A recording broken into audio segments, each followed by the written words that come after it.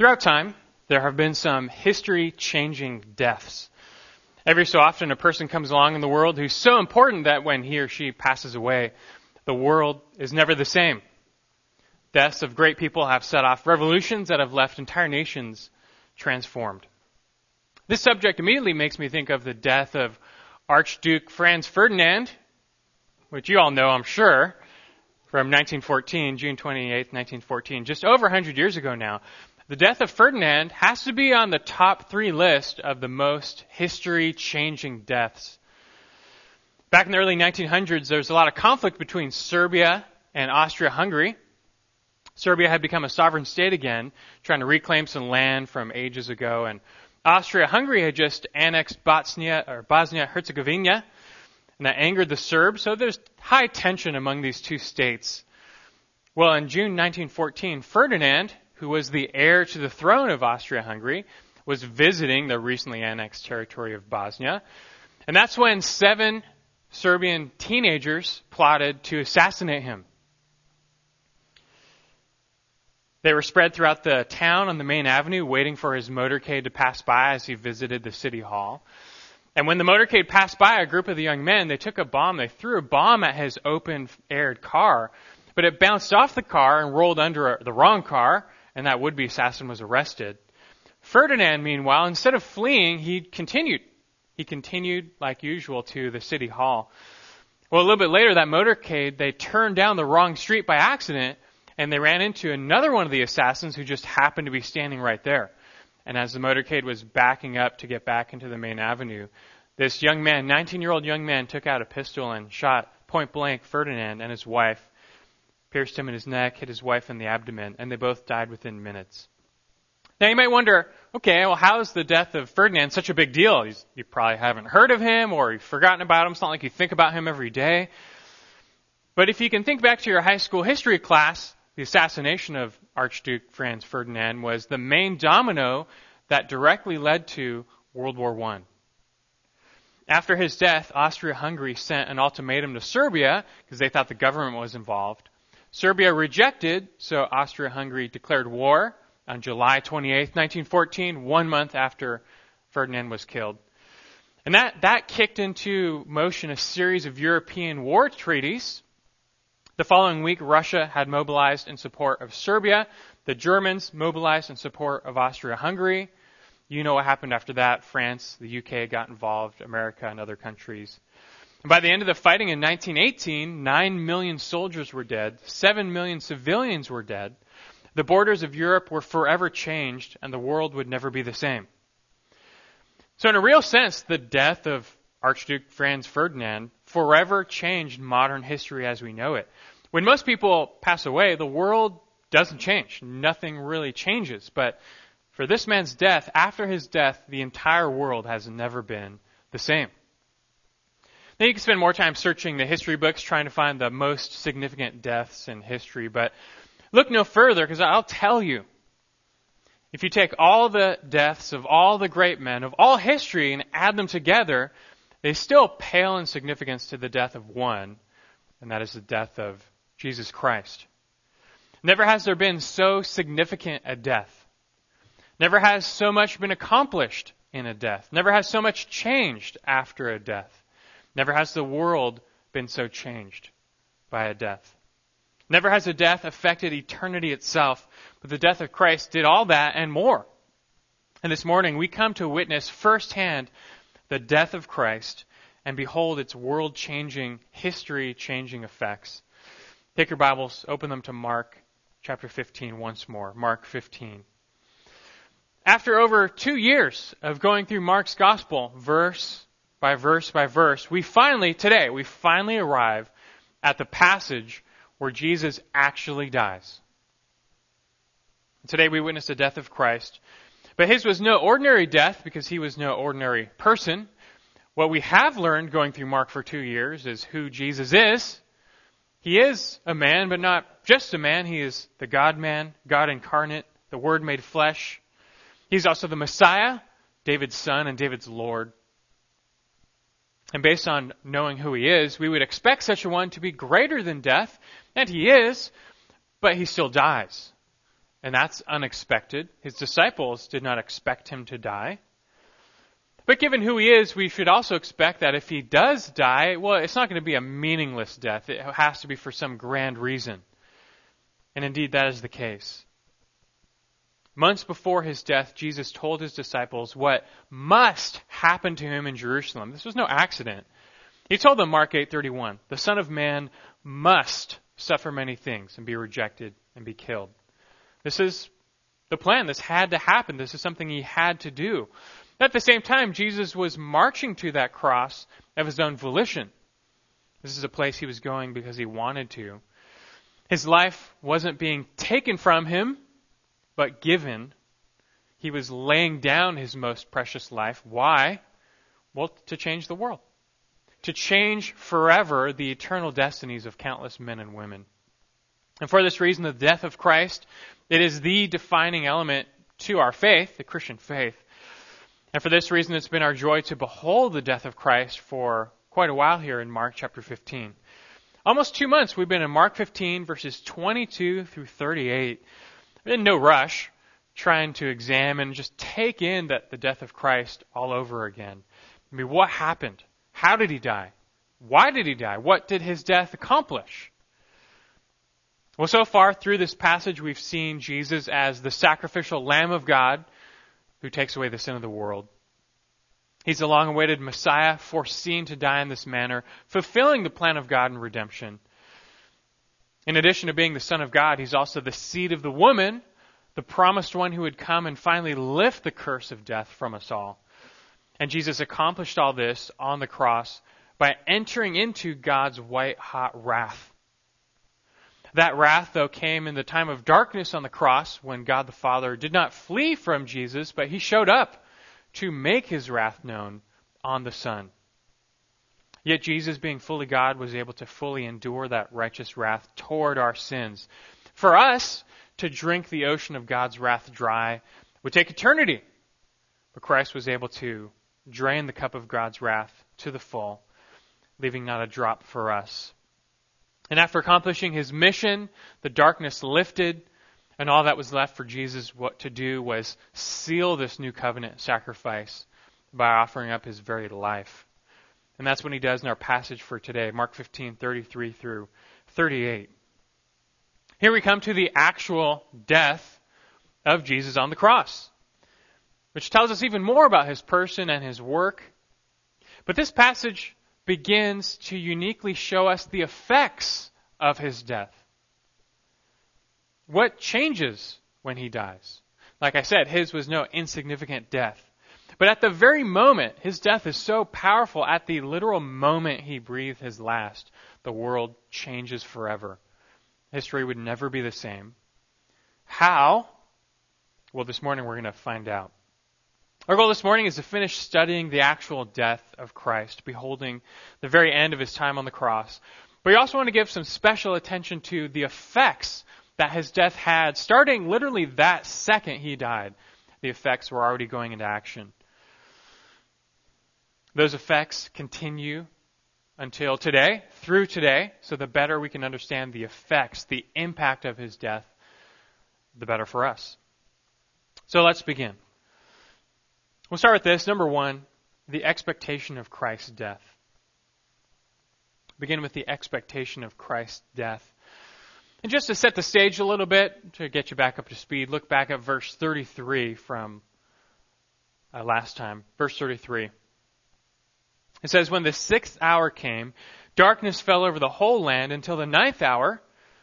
At the 9th hour, Jesus cried out with a loud voice, Eloi, Eloi, lama sabachthani, which is translated, my God, why have you forsaken me? Jesus was on the cross for 6 hours, 9 a.m. to 3 p.m. The second half of that time was characterized by this darkness that descends upon the land. And Jesus hung there in complete silence. And it was during that time, we discovered last week, that God the Father was fully handing over the Son into his wrath, like an iron being fully thrust into the furnace. Jesus had never experienced the Father's wrath before. And so as he was experiencing the desolation of all the Father's wrath and none of the Father's comfort, he lets out this cry relating what he was going through. My God, why have you forsaken me? We spent all of our time last week trying to unpack and ponder that very profound passage.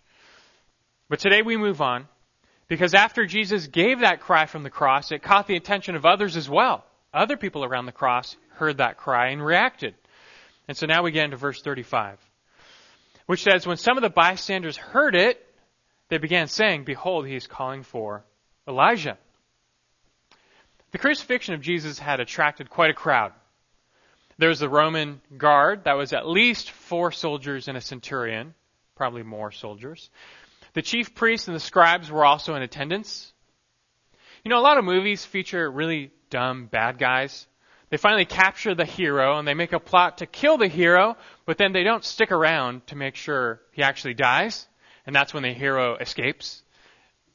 But not so with these Jewish religious leaders. They have worked very hard to convict and to condemn Jesus, and they're not going anywhere until they see him die. They're not going to leave that cross until they see the Romans finish the job and Jesus dies. So they're still there. You also have several bystanders and passerbys.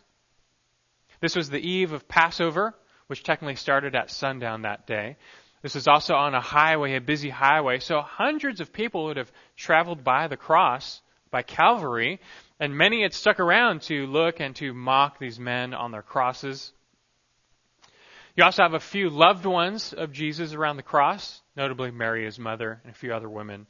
But they were standing at a distance. They were crowded out by all those who were reveling at a front row seat to watch Jesus die.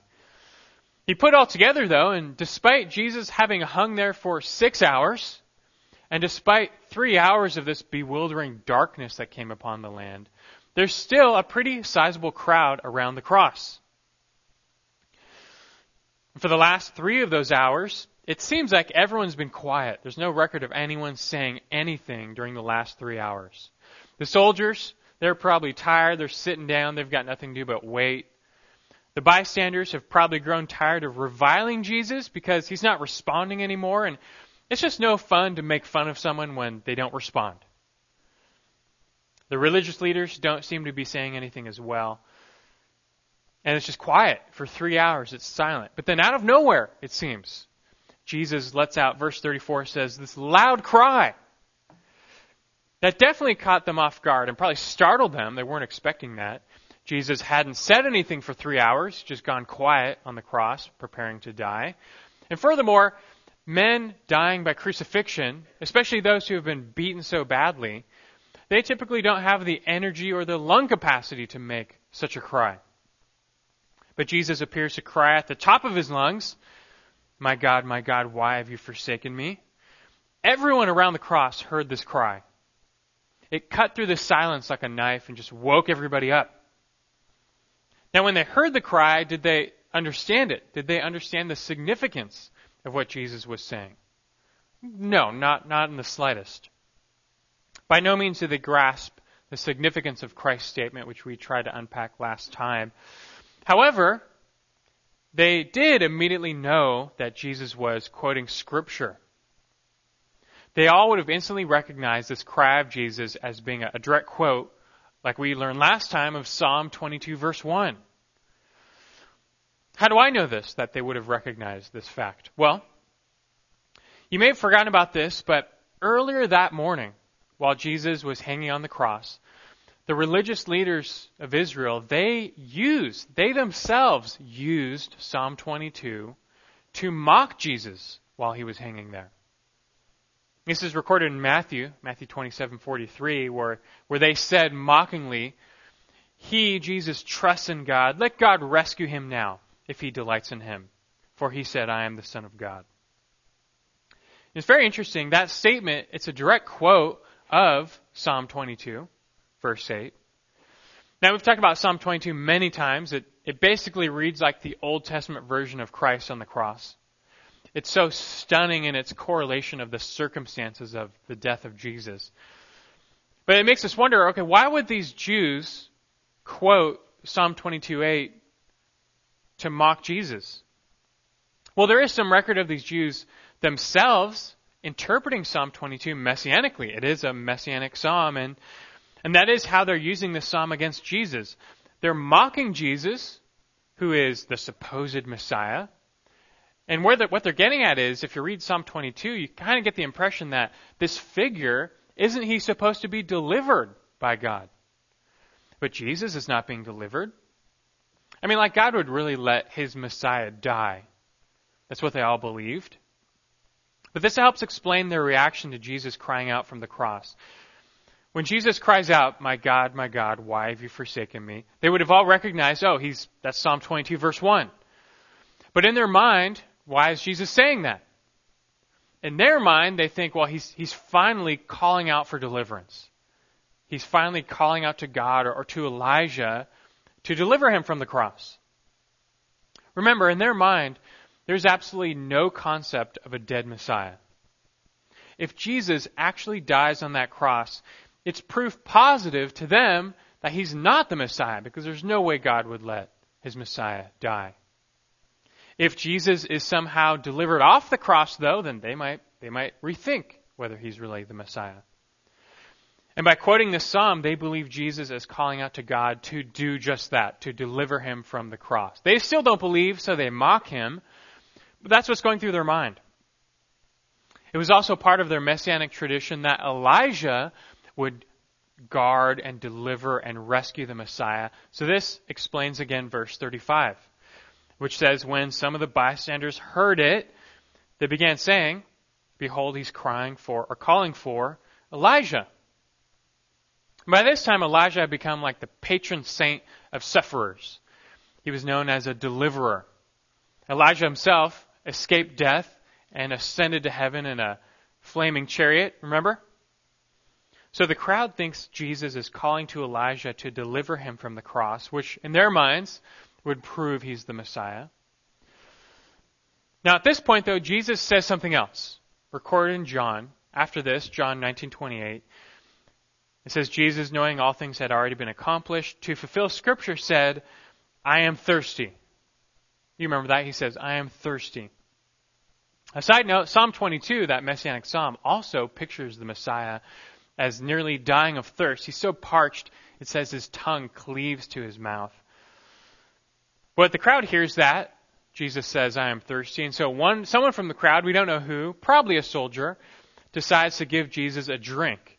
And so we get back now to Mark 15:36.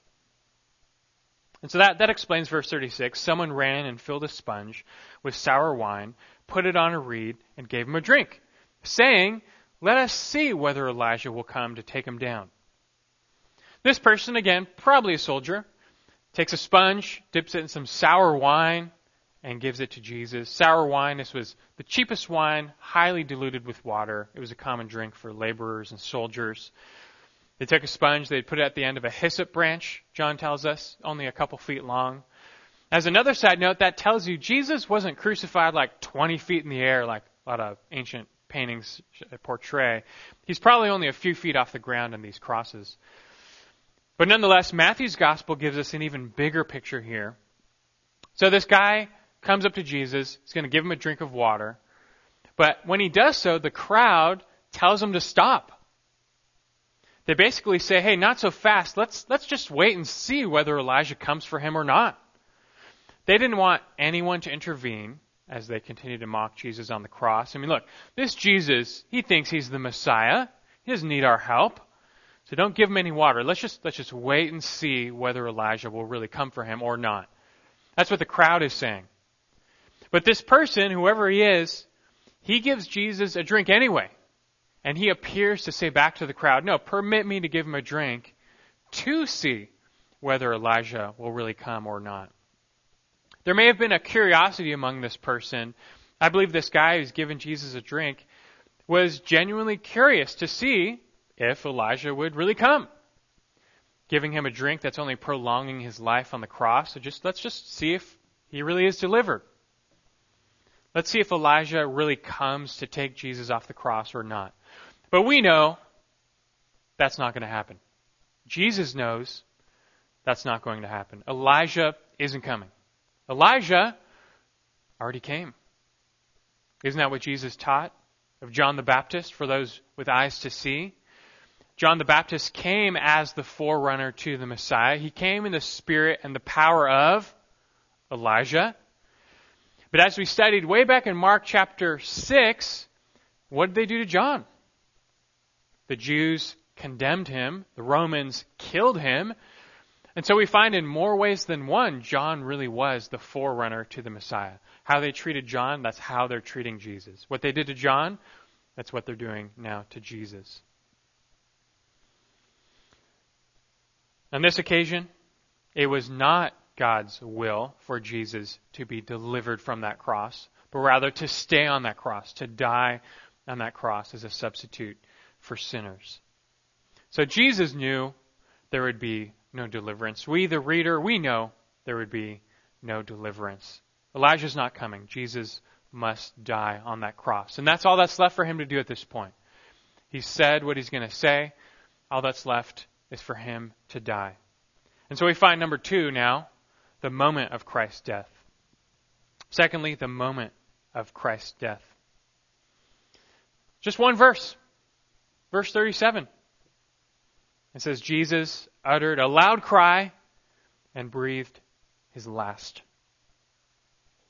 Right before this, right before that final cry, John 19:30 says, after Jesus received the sour wine and had a little drink, he said one more statement with his next to final breath. He said that famous line, "It is finished." It is finished. You could preach a whole sermon on that alone, but in short, with his second to last breath, he let it be known what he had done, what the significance of that work he just accomplished was all about. Payment had been made in full. It's finished. The debt, our sin debt, had been paid back to God in full by his work on the cross. It's finished. There's nothing left. I think our national debt today, it's getting close to $20 trillion. Imagine if that was your personal debt. Like your bank account said you're in debt $20 trillion. Even Bill Gates, it would take him forever to pay that back. Now that's basically the Catholic view of purgatory, though. That's a place where you go to finish paying back to God your remaining debt after you die. It might take you 10,000 years, but that's where you go to pay back. That doesn't sound like good news to me. And that's not the good news. The good news is that Jesus said, it's finished. Your debt, it's been paid in full. There's nothing left to pay back through him. Colossians 2:13-14 says, when you were dead in your transgressions and the uncircumcision of your flesh, he made you alive together with him, having forgiven us all our transgressions, having canceled out the certificate of debt consisting of decrees against us, which was hostile to us. He's taken it out of the way, having nailed it to the cross. That's the real good news, that Jesus drank down the cup of God's wrath for us, and there's nothing left in that cup for those in Christ. And so now with the work being finished, the work he came to do being finished, now there's only one thing left for him to do. And so verse 37 says, he utters a final loud cry, and then he breathed his last. What was his final loud cry? What did he say? Well, thankfully we know. Luke records that final loud cry. Luke 23:46 says, Jesus, crying out with a loud voice, said, Father, into your hands I commit my spirit. And having said this, he breathed his last. So that was his final statement from the cross. And it's a special statement, his final words. You know, whatever forsaking the Son experienced on the cross by the Father as he was made sin for us, whatever happened, it's over now. God never stopped being Christ's Father, we know that. But in his desolation, Jesus experienced all the Father's wrath, none of the Father's comfort, and that led him to cry out in desperation, not my Father, but my God, why have you forsaken me? But that time of desolation was over. All was accomplished, and now Jesus cries out to his Father again. He doesn't say, God, my God, he says, Father, into your hands I commit my spirit. He's already returned to the Father's favor, and he entrusts his Spirit to the Father's care as he breathes his last. Father, into your hands I commit my spirit. And with this, he died. But even though it's a short verse, don't fail to pay attention to the manner in which he died. How did he die? What killed Jesus? We see up until the very last moment, he's still mentally alert and strong. He didn't slowly fade away, and he didn't suffocate to death like most people do when they're crucified. That's the primary mode of death in crucifixion. Rather, he voluntarily yielded up his spirit and just died. The word Matthew uses actually yielded up. He gave away his spirit. He let his spirit go. It's like his death was on purpose, a conscious act of volition. He died on purpose the moment he wanted to. It's like he commanded his own death. We'll actually see this next week, but the manner in which Jesus died was so sudden, so stunning, how he seemed to command his own death, that the Roman centurion who's standing right there, when he sees the manner in which Jesus died, it leads him to confess, truly, this man was the Son of God. We'll see that next week. But like Jesus said time and time again, his life wasn't being taken. He didn't lose it. He gave it. He offered his life for us. John 10, verse 17. He says, "For this reason the Father loves me, because I lay down my life, that I may take it up again. No one has taken it away from me, but I lay it down on my own initiative. I have authority to lay it down. I have authority to take it up again." And on the cross, that's what he's doing. With authority, he's commanding his own death. So we find that in life and in death, Jesus was always in command of his destiny. He came to do his Father's will, and this included giving his very life for sin. It's for this reason that the moment of Christ's death, it's marked by victory, not defeat. Normally when someone dies, that's it. You're done. It's defeat. You've lost whatever cause you were fighting for. But for Jesus alone, when he died, that death was the victory. Through death, he was not defeated on the cross, but he victoriously dealt a fatal blow to sin and Satan and death itself. A victory he would prove upon rising from the dead. As John Owen famously said, in the death of Christ came the death of death. And that is our good news. And from that moment, from the very moment he breathed his last, everything changed. The world completely changed. It would never be the same. The eternal destinies of countless changed. And the effects of his death were felt at that instant, literally. And so we find, number 3, lastly, the effects of Christ's death. The effects of Christ's death. Again, Mark, only one verse in Mark, and that's what we'll focus on. But don't let that fool you. There's more in here than you might think. Verse 38 now. After he breathed his last, verse 38 says, "And the veil of the temple was torn in two from top to bottom." I'm sure you've noticed how the Gospels, like Matthew and Mark, they read differently than the epistles, like Romans or Ephesians.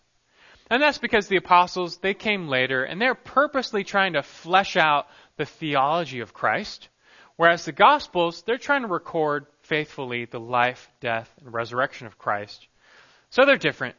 But one thing I love about the Gospels is that they're full of visual theology. You don't get a lot of long theological discourses in the Gospels, but with just a few words, they capture the theological picture God was painting in the death of Christ. And that's what we have here in verse 38. We saw the same thing with the darkness back in verse 33. All Mark tells us in verse 38 is that the veil of the temple was torn in two from top to bottom. That's it. And on the surface, the casual reader might think, okay, big deal. Why is this here? That seems like a pretty random, meaningless statement. Mark doesn't tell us anything else. It doesn't tell us why this happened, how this happened, the significance of this. It doesn't say anything else about this veil. So we're left, does this mean anything? But to those of the faith, and to those with an Old Testament foundation, What we have here is something you might call visual theology. This is a living theology lesson that God himself gave at the moment of Christ's death. And Mark's gospel records it so that the faithful might learn the impact of Christ's death in a special way. And so like we did with the darkness that descended upon the land, let's spend a few moments to unpack what's going on with this veil. And like I said, if you know your Old Testament, you've seen this veil before. You know what's going on here. And back when God redeemed Israel from slavery in Egypt, he made them his people. And he wanted to dwell in their midst. So he gave them instructions to build for him a place, a tabernacle, later a temple. And that's where God would dwell in their midst. Whenever Israel camped, at the very center was what? The tabernacle. God wanted to picture himself literally in their midst with his people. But there was still a level of separation because the people were unclean before this holy God in their midst. And imagine it's raining outside. You have a dog. He's covered in mud. He's at the door. He wants to come inside, but you just installed brand new white carpet everywhere. So are you going to let the dog inside? No. I mean, there's no way you're letting that dog inside because he's unclean. And morally, that's the picture of us before God. And so the ordinary Jew could not even step inside that tabernacle. They could not even go inside where God's presence was. They were still, God was in their midst, but they were still at arm's reach. They were still in a measure separated from God. Only the priests could enter the temple. These were your mediators, your go-betweens. You needed someone to go between you and God. They would take your sacrifices to God. You were too unclean to enter into God's presence. But even the priests were kept separate from the presence of God. Just think about that. Even the holiest man in Israel was still too unclean to enter into God's special presence. And so within the tabernacle, God made a room within a room called the Holy of Holies. You remember? And this is where God made his special presence to dwell. And separating this room from the rest of the temple was a veil. Exodus tells us this veil was made of blue and purple and scarlet material woven together. It was like a thick curtain. A similar veil was found in Herod's temple in the time of Jesus. Josephus tells us about the veil in the temple of Jerusalem. It was about 80 feet tall, 24 feet wide, guarding the Holy of Holies. Embroidered on it were the 12 zodiac signs of the constellations, the 12 animals, picturing the heavens. But even the priests could not enter through that veil. Nobody goes through the veil into God's presence. They're too unclean. All are unclean. All are stained by sin, even the priests before a perfectly holy God. It makes you wonder, if that's true, how could God even come this close and be in their midst? How could he even get this close to the people? Well, the answer there is through sacrifice. God made a provision to cover the sins of the people. So even though they are unclean, they're covered, so therefore he could be in their midst. Sacrifice was the way. Specifically, there was one main sacrifice a year that covered the sins of the people and the priests, known as the Day of Atonement. Talked about before. The high priest would sacrifice for himself and for all the people, and on that day only could the high priest enter into the veil and into the Holy of Holies, into the presence of God. He would take the blood of the sacrifice, sprinkle it on the mercy seat in the Holy of Holies. And God would reckon that blood as covering the sins of his people so that he could dwell with them. But as you all know, the blood of bulls and goats cannot take away sin. This was only provisional. And so it had to be done year after year after year. Its imperfect nature was seen by its imperfect results. Think about this. Each year, Day of Atonement made atonement for the sins of the people, covered their sins. But after that happened, could the people then all of a sudden walk inside the veil? No, they couldn't. Even after that sacrifice had been made, they were still kept out of the presence of God. They were still a measure separate. This is something the writer of Hebrews stresses over and over, the imperfect nature of those sacrifices. Hebrews 9:9, it says, the sacrifices offered cannot make the worshiper perfect in conscience. Hebrews 10:1 says, the law can never, by the same sacrifices which they offer continually year by year, it can never make perfect those who draw near. Hebrews 10:4, it is impossible for the blood of bull and goats to take away sin. Hebrews 10:11 says, every priest stands daily ministering and offering time after time the same sacrifices which can never take away sins. Hebrews 10:11. Those sacrifices, they can never take away sins. They cover it, but they don't take it away. Just go back to that dog illustration. The dog's out there muddy, it's raining, wants to come inside. What are you going to do? Well, you'll probably take a towel and wrap up the dog, bring it inside, but you're still not going to let it onto the carpet. See, it's one thing to cover up the unclean dog. It's another to actually cleanse it, to clean it. And that's what the sacrifice of Jesus did. He functioned as both the priest and the sacrifice, and he offered himself, his own blood on the altar. And by virtue of his perfect life, he could actually make clean those who approach him by faith. Hebrews 9:12 says Christ functioning as our high priest, it says he entered the holy place once for all, having obtained eternal redemption. He did this not through the blood of bulls and goats, but through his own perfect blood.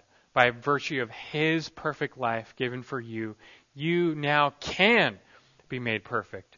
Those old sacrifices could never make you perfect, but his one sacrifice can make you perfect forever. And so Hebrews 10:11 continues and says, every priest stands daily ministering and offering time after time the same sacrifices which can never take away sins, but, verse 12, he, having offered one sacrifice for all time, sat down at the right hand of God, waiting from that time onward until his enemies be made a footstool for his feet. For by one offering, just one offering, he has perfected for all time those who are sanctified. And verse 18 says, now where there is forgiveness of these things, there no longer remains an offering for sin. See, now through the finished work of Christ, we can be totally forgiven and restored to God directly. You don't need a priest. You don't need a sacrifice. You just need Christ. And he enables you now to enter through that veil, to be in the very presence of God himself. Nothing separates us from God any longer. Not our sins. Jesus took them all away. The doors to God have been flung wide open. And is this not what God himself was showing when the veil tore in two from top to bottom at the moment Christ died? No animal sacrifice ever tore that veil. Only the death of Jesus did that. Notice the supernatural timing of this tear. It just so happens to tear in two the moment he dies. And notice the supernatural tear itself. 80 foot tall curtains don't just split in two by themselves from top to bottom. But God was doing this to indicate that his work was done. This was his doing. The way to God is open. The way to God's presence now is open. There's no more veil because of that death, the death of Christ. Same time, Jesus died, 3 p.m. At that same time in the temple, the priests were sacrificing the Passover lambs for Passover.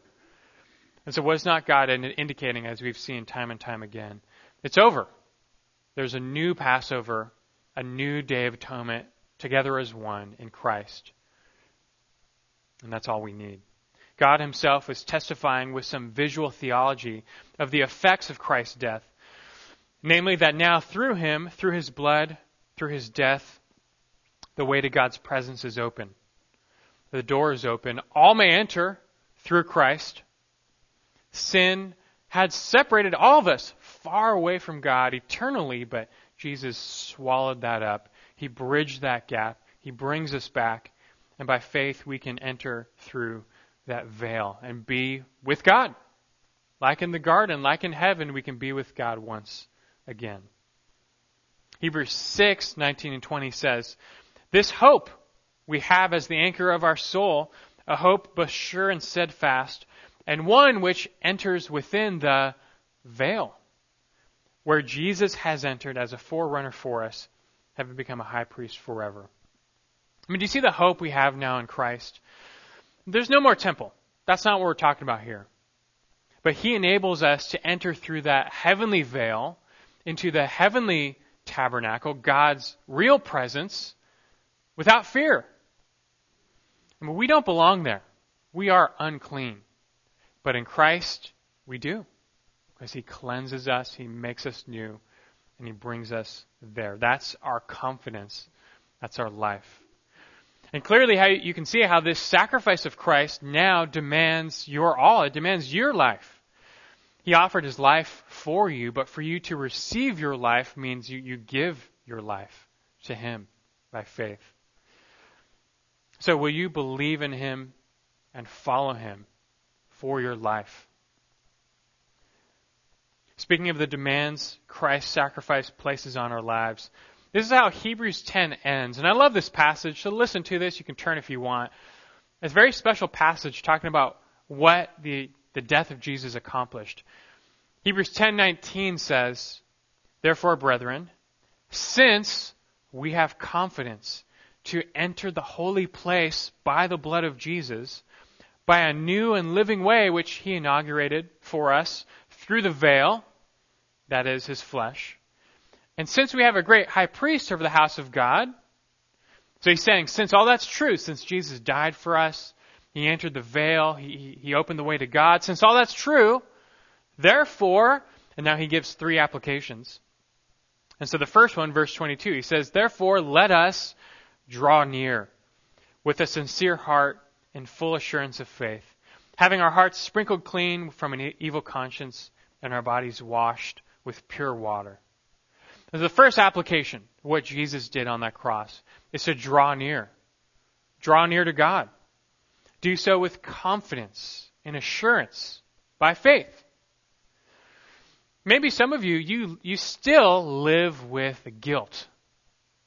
Maybe some of you think, you've lived a life of wickedness, and so you think God could never accept me. I mean, after all the things I've done, there's no way God could accept me. And you know what? You're right. God cannot accept you. But He can accept His Son in your place. So run to Christ by faith and enter in. It's not by your own boldness, but by Him you can enter in boldly into His presence. So draw near. Notice in this verse it says He takes your heart. He doesn't cover it, but He cleanses it with clean water. I mean, have you experienced this new birth in Jesus Christ? Then all the more, draw near. God wants you near, and the closer you get to God, the more you live for Him and His glory. So the first application, draw near. Secondly, He says in verse 23, He says also, let us hold fast the confession of our hope without wavering, for He who promised is faithful. The second application to what Jesus did for us dying on that cross is perseverance. First, draw near. Second, hold on. Hold on to your hope, the hope of complete forgiveness in Him. Again, even for Christians, there comes a temptation to return to dead religion.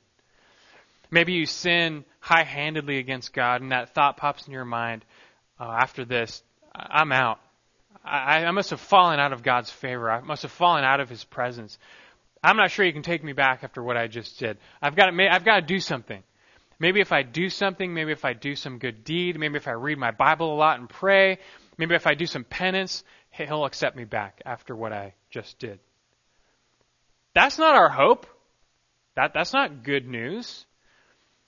Our hope is that despite our sin, Jesus has already cleansed us fully.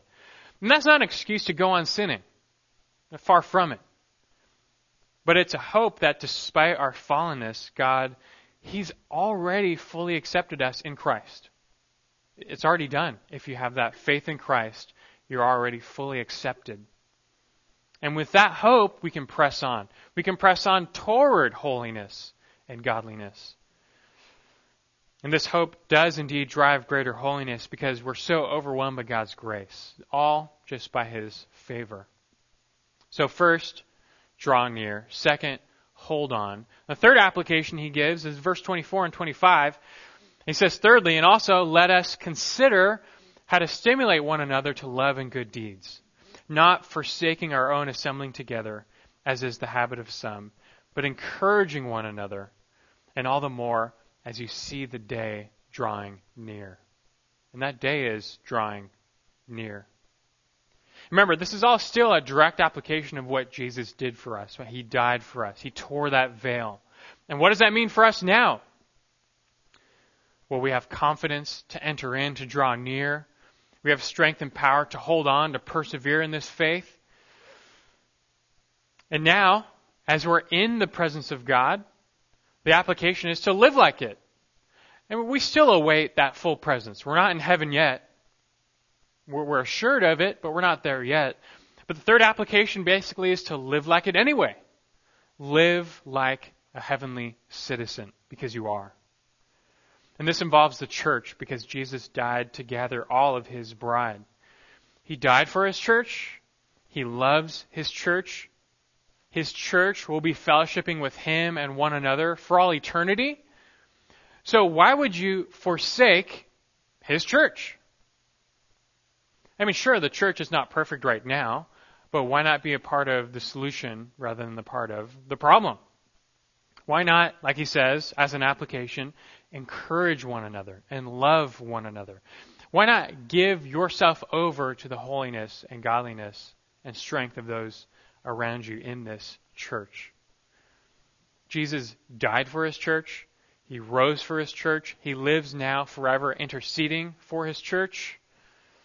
And He wants you, because of His death, He wants you now to be consumed with that same interest and concern for His church. And I said earlier, never has a death so changed the world. And that's true. After that day, after that moment when He died, the veil was torn. Things would never be the same. The old covenant has passed away. We're now in the new covenant. The world is forever new. And literally, the effects of His death were being felt that very moment and forevermore. They continue today, do they not? Does not the effects of that death still continue today? It's like a drop in the ocean, the ripples go out, and they never end. And here we are today. And God has willed that the effects of Christ's death ripple throughout history forever. And the medium that they travel is the church. We are now the effects of His death.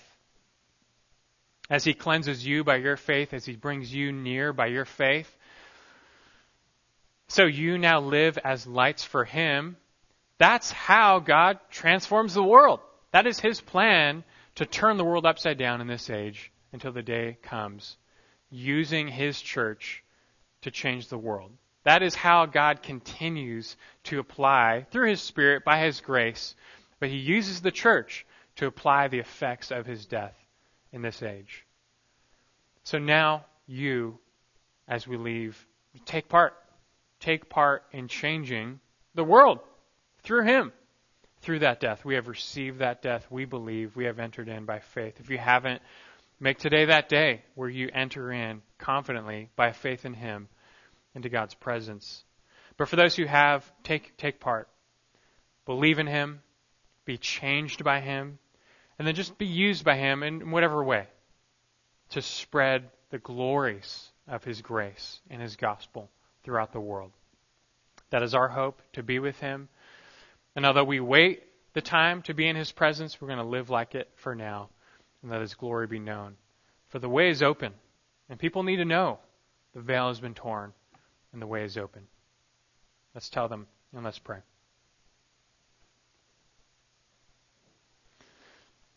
Father in heaven, thank you for this work and this word of the work of Christ, that he was not delivered. Thank you, Lord Jesus, for not being delivered from death on the cross, but going all the way in obedience to the Father and offering up that last breath. Because until that last breath came, the veil remained intact. It took that last breath for the veil to be torn, for the dead to be raised, for life to come to us. But it has. And Christ, in rising from the dead, sealed his victory. New life can be ours, can be anyone by faith in him now. So we pray, Lord, for any here this morning whose hearts have not been given over to you, you would affect them, you would invade them, you would challenge and convict them to end their lives in this life and to turn to you by faith, to die to self and to rise to new life in Christ. Help them to turn, cause them to turn to you by faith. And for us who have, Lord, we just rejoice. Take a little more delight this morning remembering what you have done for us. We were lost and separate. We were unclean, standing at your door. But you cleansed us, and then you brought us inside. And so we thank you for that, Lord. We await the glories of heaven. May we leave now renewed to live like heavenly citizens. We are there in spirit. Our Lord is there. Our life is there, hid on high. And so may we now partake in your work of changing this world until the day draws near for your glory. Empower us, strengthen us to do this, and we will worship you as we leave. In Christ's name we pray. Amen.